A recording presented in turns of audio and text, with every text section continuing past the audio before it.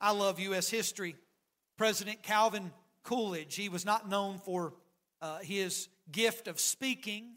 He was more of a quiet, introverted man. But a story was told that one Sunday he attended worship without his wife. His wife was at home and he went on to church, and he returned home. She asked what the preacher had talked about while she was away, and he kind of quietly and real direct, he said, well, he preached on sin. And she said, well, what did the preacher have to say about sin? And he said that, Calvin Coolidge replied, he said that he's against it. And often we try to make much of sin, but if I were to put a summary of Zechariah chapter 5, we will find that God is against sin. I know that sounds real simple, but you're going to see what I mean. We've come to a text. I want to preach to you a little bit on this. What does God think of my sin? What does God think about our sin? My sin, your sin, all of our sin. What does God really think about it? Go with me in verse 1. We see that that night vision that Zechariah had of the golden lampstand attached to both olive trees. We see the flowing of the Spirit of God into the life where that flame will not go out, that fire will not go out in the life of Zechariah. And I believe it's that Zechariah turns his attention from the lampstand, and the angel says, well, what do you see now, Zechariah? And Zechariah now sees a flying scroll in the air, and he gives the dimensions of this scroll to Zechariah. The Bible says in verse number 2, it's the length thereof is 20 cubits, and the breadth thereof is 10 cubits. So it's a large scroll that he gives in this sixth vision to Zechariah. Now understand in both these two visions in Zechariah 5, we must keep in mind that their ultimate fulfillment will be during the future millennial reign of Jesus Christ. If you were to go over to Revelation chapter 17, 18, and 19, you'll read that Christ will rule during that millennial reign with a wrought iron. He will be there to judge sin, and Satan will be bound. Oh, it's encouraging verses, and I certainly ask you to go and read it at some point and study it out. Sin will not prevail during the righteous reign on the earth under the Messiah's reign. But while this vision refers to that future glorious reign of the Lord Jesus Christ, it also applies to every generation. That is me, that is you, that is where we are in this current state, that is nation of Israel now, that is where we are. As I said earlier, all of the Bible was not written to us, but it was certainly written for our good. And we see Zechariah looks up and he sees a flying scroll that is open. It is flat. Its dimensions are 20 cubits and 10 cubits, 30 by 15 feet, 30 feet by 15 feet. That is writing on both sides. One side proclaims that everyone who steals will be purged away. The other side proclaims that everyone who swears falsely by God's name will be purged away. So the Lord declares that it will track down every violator. It's spending the night in their home and not only consuming them, but consuming the very timber and the stone that makes up their house. That is an interesting vision. God is going to judge the sin. Now we see in the first picture, we tried to put this up there for you, on the very first picture to the left, we put number 1, if you can see it. That is the picture of what we would think a flying scroll would look like. There's writings on both sides. I believe the writing would be that of the 10 Commandments, because he speaks about it in verse number 4. He said, I will bring forth, saith the Lord of hosts, or verse 3 rather. Verse 4. It'll enter into the house of the thief. There it is. Thou shalt not steal. So the thief is commanded there. And then also in the house of him that sweareth falsely by my name. Thou shalt not take the Lord's name in vain. So we have both of those that are mentioned. I believe the first 10 commandments is dealing with our relationship with God. I believe the last of the 10 commandments is dealing with our relationship with man. I believe both are pictured on the scroll. And Zechariah sees this scroll. And then God says, I'm going to judge Israel for the fact that they have disobeyed God. This is the standard of the measure of sin that I'm going to judge. The first thing that we come to is we see that God will be relentless in judging individual sins of his people. This is the flying scroll. God will judge the individual sins of his people. So what does God think about my sin? Well, we see according to the standard of the Word of God that this is how God will judge it. The first thing we come to is realizing the standard for God's judgment to steal. I believe it's still wrong. You don't hear a lot of messages on stealing anymore. We think that's childish. But can I just say, if it was important to Zechariah, it's important to God. And if it's important to God, it should be important to us. And if he says that he's going to judge a nation according to their being thieves, and he's going to send judgment into their house, it is still wrong for us to steal today. Amen. And then he says, I'm going to judge the house of him that sweareth falsely. Listen to me. I believe that the name of God is a holy name. I believe the name of God should be reverenced. And I believe any time that you stub your toe or you get mad or you get excited or you hear news that is maybe shocking by you using the name of God in a way that is not holy and reverence, it is using the name of the Lord in a unholy name. It's taking the Lord's name in vain. And my friend, listen, I know again we don't hear much preaching on that, but I do believe that the name of God is holy. And when we use God, we ought to put it in a reverence way. Amen? In a reverence way. And so those are some simple things that we can get from the context of this. But I was reading in a magazine. This was really an article that was published about 15 years ago in a magazine called Christianity Today. It's not a real conservative magazine, to be honest. It used to be, but it is not much today. But they put this poll out for some residents that lived in the state of Iowa, and they were asked to rank 14 activities as either a major sin, a minor sin, or not a sin. Now, most labeled the extramarital sexual partners and homosexuality as major sins. 15 years ago, they labeled an affair or extramarital sex and homosexuality as major sins. I wonder if today, 15 years later, we would even call them major sins. I don't think there's really a major sin in the eyes of God. Sin is sin, right? But there are some sins that's labeled an abomination. We know that. So there are some sins, I believe, that make God nauseated. They infuriate him and make him pour out his wrath. And we see that, though, according to us as people, most labeled those two sins as major sins. Premarital sex ranked below lying and smoking drugs.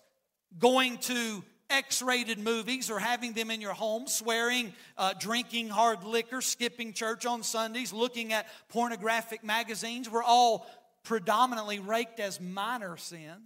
Isn't that something? Most people viewed even some things that we would view as sin. Even there's some areas in the Bible would call some things sin. They even said that's not a sin. So they were just asking these people to rank sin on how you see it. And it was sad to see. This was 15 years ago. Now, without passing judgments, I'm not here to preach on any particular sin. I believe all of us in here would understand what sin is and what sin is not. And if we go down the list, we could understand what sin is. And I could probably get a good hoop and a holler out of you if I hit on some sins. But it's one of those things where we're just going to have to do some self-examination. Over in 1 Corinthians chapter 11, Paul is dealing with the church at Corinth, and he's teaching them about the Lord's Supper. They were abusing the Lord's Supper. We partook of the Lord's Supper a couple weeks ago, and it was beautiful. We'll do it again around the Christmas season. And it's always such a great service and really a wonderful service that we can examine ourselves. That's what Paul told them. He said, examine yourselves. Look inside your heart. Ask yourself this morning, where is my relationship with the Lord right now? Is there sin in my life that would hinder my relationship with the Lord? I believe all of us in here, if we were very, very transparent and very honest with ourselves and honest with the Lord, we could say there is something between us and the Savior that right now I've yet to confess to a holy God. I've yet to get right about it. And you know what? I can preach on those sins that we know good and well are sinful, that many of us would not be participating in. But there's some of those sins that we could preach on this morning, and it would be as quiet as it is right now. Because there's some sins like pride, like lying, like thinking bad thoughts, like gossip, like other things that we often struggle with. That's what I would call a secret sin. And God hates those sins as well. I would urge my Christian sisters in here this morning and Christian brothers not to determine modest apparel, as we see in 1 Timothy chapter 2 and verse number 9, by using some popular music star or some popular movie star and just looking and saying, well, so-and-so's wearing it, so it must be okay. Can I tell you something? We can't judge it by the world. We must go back to the book and notice what God has to say about modest apparel. You understand that sin is sin, and the Bible is written in black and white, and there's no what I would call area for as far as gray area where we can, now where the Bible's quiet, we can have our own opinion and form our own view of it or something, but where the Bible is loud, we have no room for debate. We must obey. Amen. So we see what sin is. Without passing judgment on the items that I listed, I would just simply point out that if we determine morality by popular opinion, we'll drift downstream, way downstream. And can I say something about preachers? God does not give preachers a pass on sin. Sometimes preachers have the idea that they're doing God's work and they're feeding the flock and they're doing spiritual things and they're helping people. They're calling before surgery and they're praying with folks by a bedside and they're doing funerals and they're feeding the flock of God. So, if I do this little thing over here, God's not going to be that mad at me or God's not going to be that upset at my sin. No. Listen, if anything, the way I read my Bible, a man of God should live above reproach. And God hates my sin just like He hates your sin. And we're all in this same boat together. And so God doesn't look at one a different way than He looks at the other. We see that according to this scroll, that God's standard for judgment is His Word. Now, the extent of God's judgment is relentless and it is thorough. Why? Because the Bible says this. Look at verse number 2 or verse number, verse number 3. He said, then said He unto me, this is the curse that goeth forth over the face of the where? The whole earth. The whole world is going to see the extent of God's judgment. And God's judgment is thorough. According to verse number 4, it says that it's going to go into the house of the thief and into the house of he that sweareth falsely by my name, and it shall remain in the midst of the house and shall consume it with the timber thereof and the stones thereof. So we think that we can secretly disobey God's standard, which is the Word of God. In our text, we see that if we think that we can disobey God's word and get away with it, we are deceiving ourselves. God will judge sin. And God promises to consume the house, including all that is in it, the timbers and the stones of those who call themselves by His name and who do not judge themselves by His word. Verse 4 shows us that sin is never in private. It always damages our homes. Sin destroys our communities. Sin destroys churches. There's churches within a drive right around me that sin has utterly destroyed that church. That church at one time was a booming, thriving church, seeing people saved, seeing members added to the church, seeing a live service like we have experienced, seeing great things happen. And here's what happened. Sin came into the church. It was never dealt with. And guess what sin does? If it's not dealt with as a church, it will implode and then explode. The whole community sees it. That church goes from 300 or 400 people down to 50 people. It is now just a monument of what it was. I've seen it happen in churches. I've seen it happen in communities. And I've seen it happen in marriages. I'm not here to preach on divorce this morning. And I don't want to sound harsh this morning, but marriage it takes two to have a good marriage.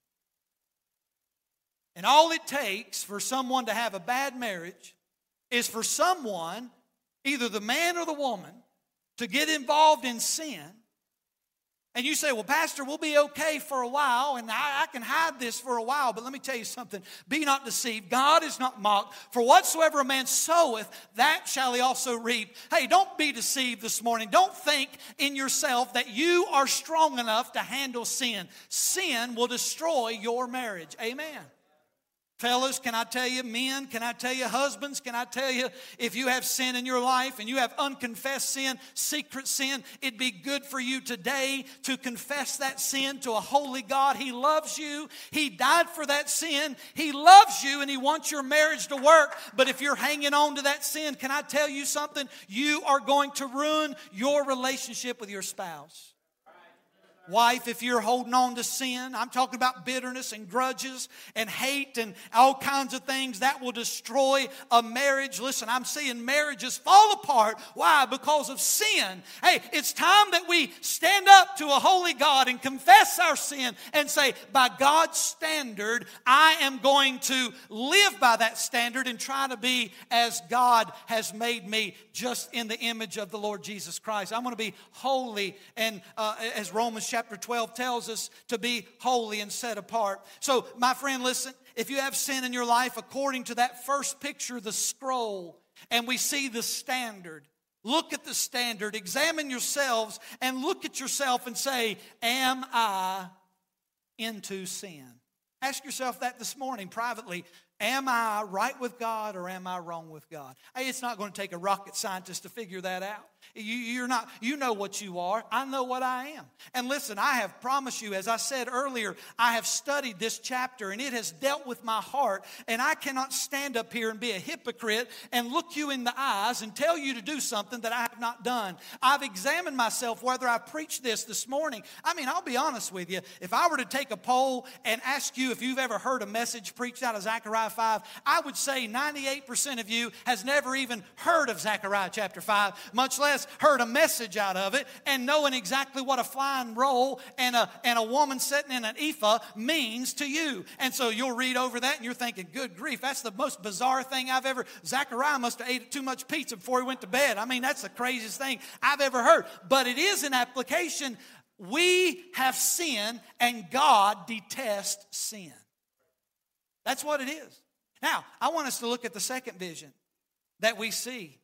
The first kind of explains to us that God will judge the individual's sin according to His standard. But secondly, God will do this. God will be relentless in purging the sins of His people while the world grows more wicked.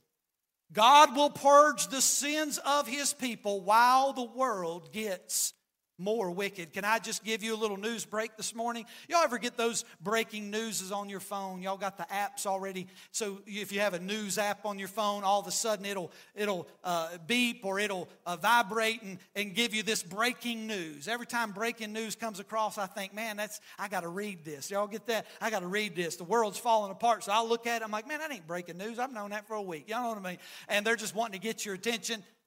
But breaking news, I got some news for you today. The world's not going to get any better. It's not. According to Zechariah chapter 5 and according to Revelation 17, 18, and 19, the world is not going to get any better. Matter of fact, the Bible says the closer we get to the coming of the Lord, the second coming, it's going to wax worse and worse. So we say, well, we just need to make the world a better place. No, you just need to work on being better. I need to work on being better and making the world around me better. But the world system and the world philosophy and the hate that is going on and all the things that is being taught right now to our young people and all the things that is being broadcast on the internet and the TVs and all of the stuff that's being infiltrated into our colleges and universities, all the things that's being passed down to the other generations, those things are not going to get better. They're going to get worse. All these people that are marching in the streets saying death to Israel and from the river to from the land to the river and all that stuff they're saying from the river to the sea. They're saying that basically a total annihilation. Those kids in the 5th grade don't know what from the river to the sea means unless some adult teaches them and shows them. Listen, what we have in our systems today is nothing but sin and anti-God. And you say, well, Pastor, all we got to do is clean it up. No. It's not going to get cleaned up. Now, we can put some righteousness in places. Listen, I thank God for the Speaker of the House. I thank God that we just got a Christian man. I thank God anytime a Christian runs for office. I think that if you're a Christian in here today and you want to make a difference in a school board or you want to make a difference as a town or a city, hey, then go at it. Run for office. I'll back you. I'll do whatever I can to help you if you're sticking with the Bible. But can I tell you something? We can have every one of you run for something, but it's not going to clean up the morality of our nation and the morality of the world. So as the world gets more wicked, what's God going to do? God will purge the sins of His people. Look at this second vision. If you thought the first one was weird, look at the second one. There's a vision of a woman in a basket. The Bible calls it an ephah. Says this in verse number 5, then the angel that talked with me went forth and said unto me, lift up now thine eyes and see what is this that goeth forth. And I said, what is it? I honestly believe that Zechariah is like, what is this? Well, you and I would say the same thing. Well, what is this? Notice what he says. And he said, this interpreting angel, this is an ephah that goeth forth. And he said, moreover, this is the resemblance through, again, that same phrase, through all the earth. And behold, there was lifted up a talent. A talent is either 3,000 shekels or 95 pounds, 94 pounds. It's a heavy weight, a lid on this basket.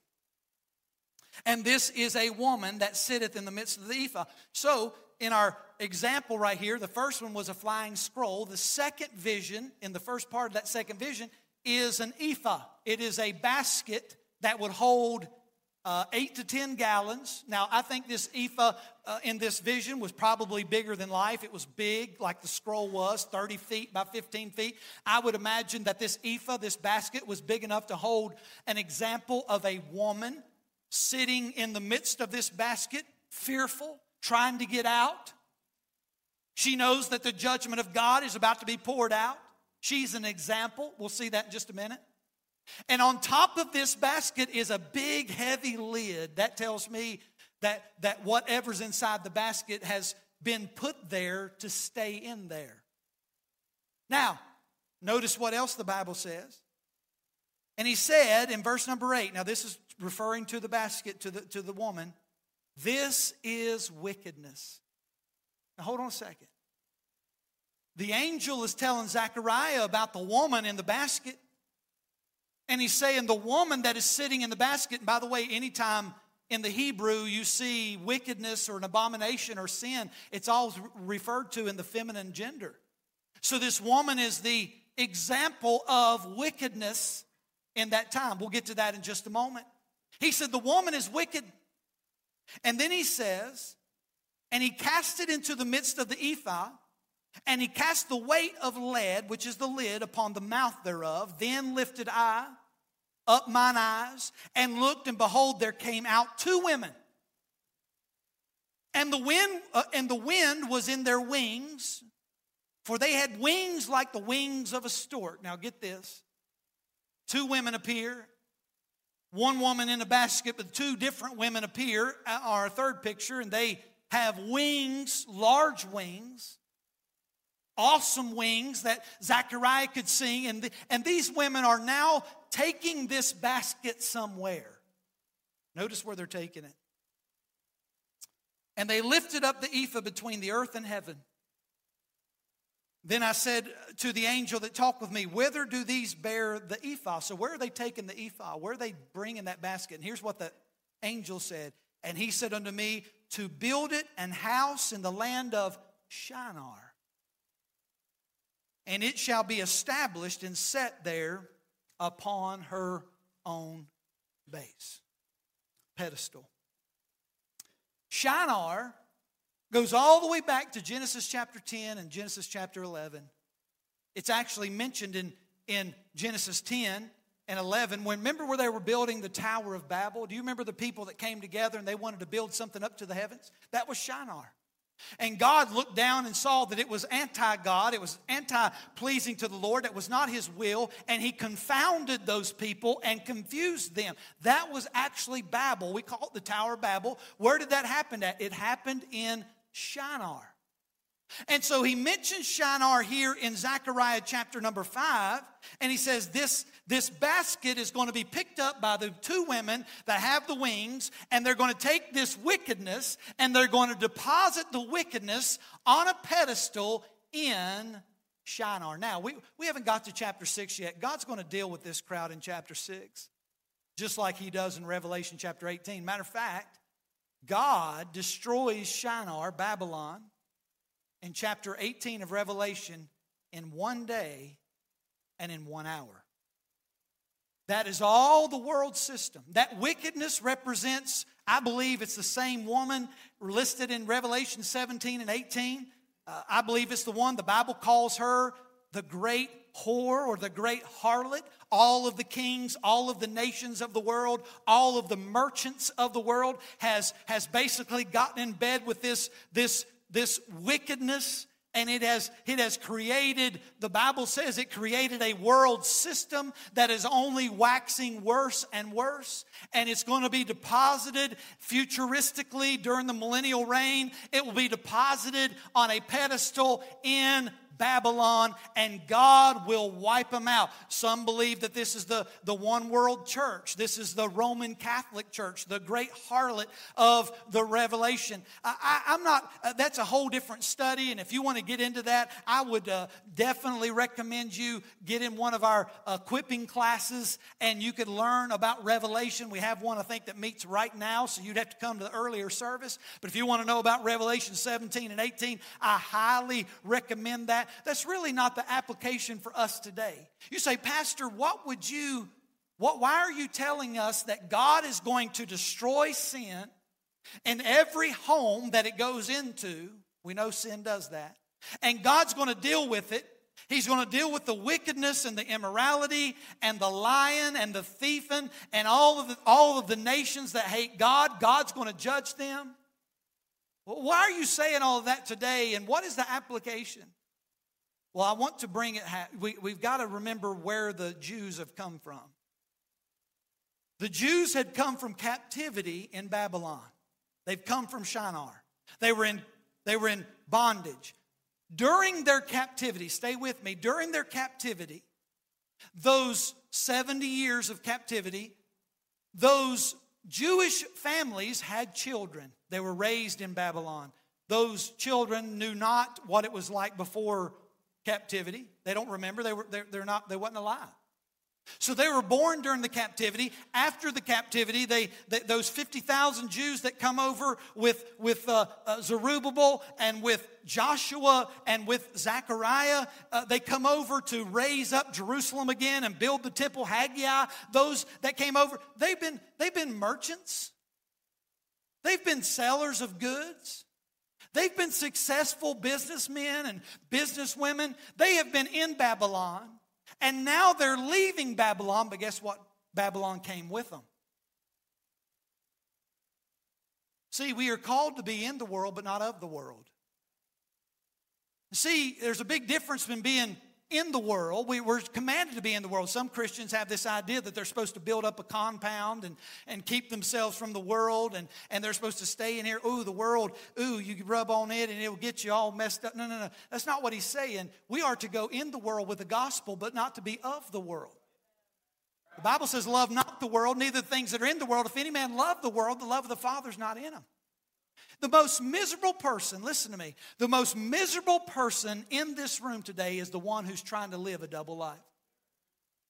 You've got one foot in the world and you've got another foot in the church. And listen, let me just tell you something, bud. You may fool a bunch of people, but you're not fooling God. Your countenance tells it. You're a sneaky, slimy something. You slide in here like a little snake, and you slide out. You think you've got everybody hoodwinked, and you've got everybody just, oh, I'm this and that. Let me tell you something. The most miserable person in this room is the person that has tried to play Christian and play the world. You can't serve God and mammon. And these Jews that had come over from Babylon, many of their parents, I'm sure, was so tickled to death. Hey, they got enamored. Haggai's message was, hey, stop building your elaborate homes and start constructing the temple. That is what God wants us to do. And they started constructing the temple. And praise the Lord, they got the temple constructed. And we see that. And Nehemiah comes, I don't know, maybe 100 years later, and he starts constructing the walls and the rubble. You understand, the ruin, the mountain that laid in front of them. There was exciting times, but let me understand this. Stay with me. There was a group of people there that had the world all over them. There was a group of people there that only knew Babylon. And what's God doing here? God says, I'm going to purge the sins of the people while the world grows wicked and more wicked. You say, Pastor, what's the application? Although God is abundantly gracious, He has a full measure, listen to me, He has a full measure for judgment both of the nations and the individuals. You say, Pastor, what do you mean? Go with me to Genesis chapter 15. Don't miss this part. Genesis chapter 15. I want you to see something here. God has a full measure. He is gracious. He's abundantly gracious. Aren't you thankful for that? But there is a measure. I want you to see the wording in this covenant with Abraham. Notice what he says here in verse number 13. Genesis chapter 15 and verse 13, he said this, and he said unto Abram, know of a surety that thy seed shall be a stranger in a land that is not theirs, and shall serve them, and they shall afflict them 400 years. What's he talking about? He's talking about the people of Israel was going to be in bondage with Egypt 400 years. Now notice verse 14. And also that nation whom they shall serve will I judge, and afterward shall they come out with a great substance. And thou shalt go to thy fathers in peace, and thou shalt be buried in a good old age. But I want you to notice this verse 16. But in the fourth generation they shall come hither again, for in the iniquity of the Amorites is not yet full. Now notice that phrase. The iniquity of the Amorites is not yet full. The picture of the woman inside the ephah. She's inside this basket-like thing, and of course that's the iniquity. That is wickedness, is what the interpreting angel called that woman. She's the example of wickedness inside. So the wrath of God is going to be poured out because the basket is full of wickedness. Here in Genesis chapter 15, God tells Abraham, hey, the iniquity of the Amorites is not yet full. But when it is full, I'm going to pour out my wrath. It sounds like to me, even in Genesis chapter 6, when he warned the people that he's going to destroy the world with a flood, he destroyed it. He gave the nation, or he gave the people through Noah 120 years to repent. After that 120 years, they built an ark, and they got on the ark, and the door shut, and everyone outside the ark perished. It sounds like to me that God has a limit. He'll allow the sin for a while. It's not that he winks at it. It's not that he turns his head at it. But in his sovereignty, he allows that sin of a nation to exist for a while. But when that basket fills and it is running over, God's wrath will be poured out. When I read that, I thought to myself, I wonder how much America's basket has in it. Let me tell you something. We cannot go on and on and on the way that we are without God's wrath poured out on us. The other thing is this. How's your tank? Is it on empty or full? My application to you this morning is this. Listen to me. As a Christian, I'd try to keep the Spirit of God in that fullness, as I preached last week. The fullness of the Spirit of God. When your tank is on full of the Spirit, praise the Lord.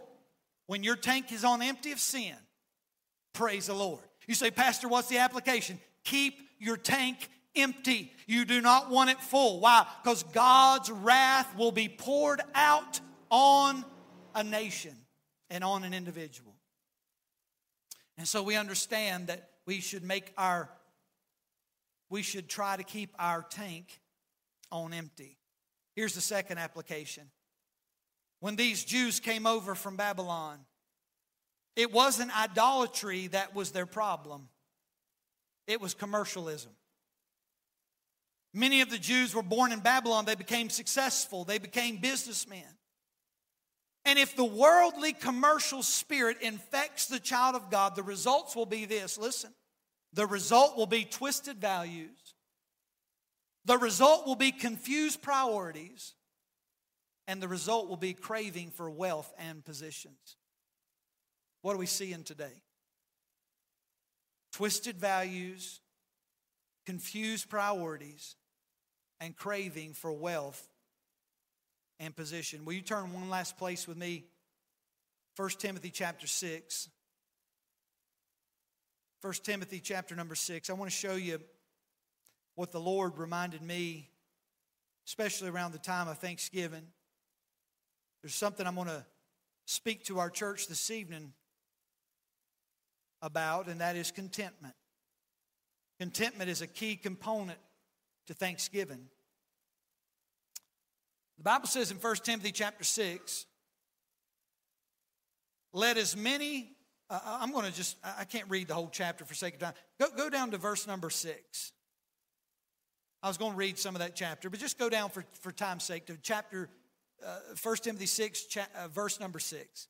The Bible says, but godliness with contentment is great gain. For we brought nothing into this world, and it is certain that we can carry nothing out. And having food and raiment, let us be therewith content.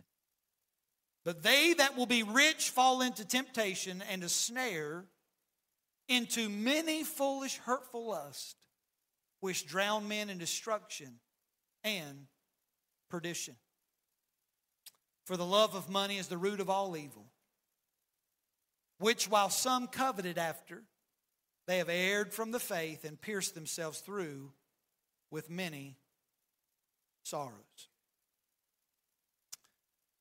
We see, and this is, by the way, that's from the Apostle Paul to a young Timothy, a young son in the faith. Timothy, get your priorities right. Timothy, money's going to make your ministry reach more people. Money's not the problem. The love of money's the problem. It's what you're in love with is the problem. And he said, Timothy, get your priorities right. But don't let sin control you. Don't let sin come in your life. Hey, deal with that sin. Examine yourselves. It was the late evangelist Billy Sunday who said this, I'm against sin. I'll kick it as long as I got a foot. I'll fight it as long as I've got a fist. And I'll bite it as long as I've got teeth.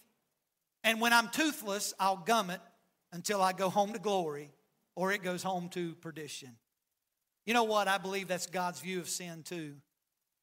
God hates it. God hates it in the life of the believer. God hates it in the life of the unbeliever.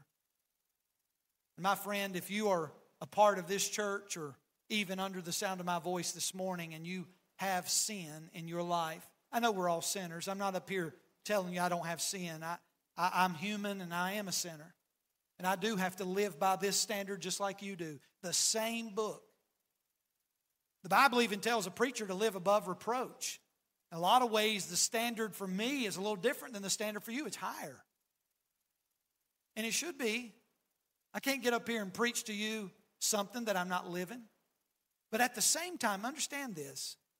If we know that sin is our flesh, it's what we do, let's try to get our tank as empty as possible. You say, Pastor, how do I empty my tank? Confess it to a holy God. Get in the book. Pray. The Bible says if we confess our sin, 1 John 1:9, He is faithful and just to forgive our sin. Thank God it's forgiven. How's it forgiven? By the blood of Jesus Christ. He paid for that sin, so why are you letting it in your life? Why are you letting it dominate you and reign in your life? Listen to me. Get that sin out. God's going to judge the sinner. Oh, listen, I'd much rather say, Lord, I'm sorry for what I've done. I'd rather even go to man and say, I'm sorry for what I've done than go and let God deal with me for not doing those things.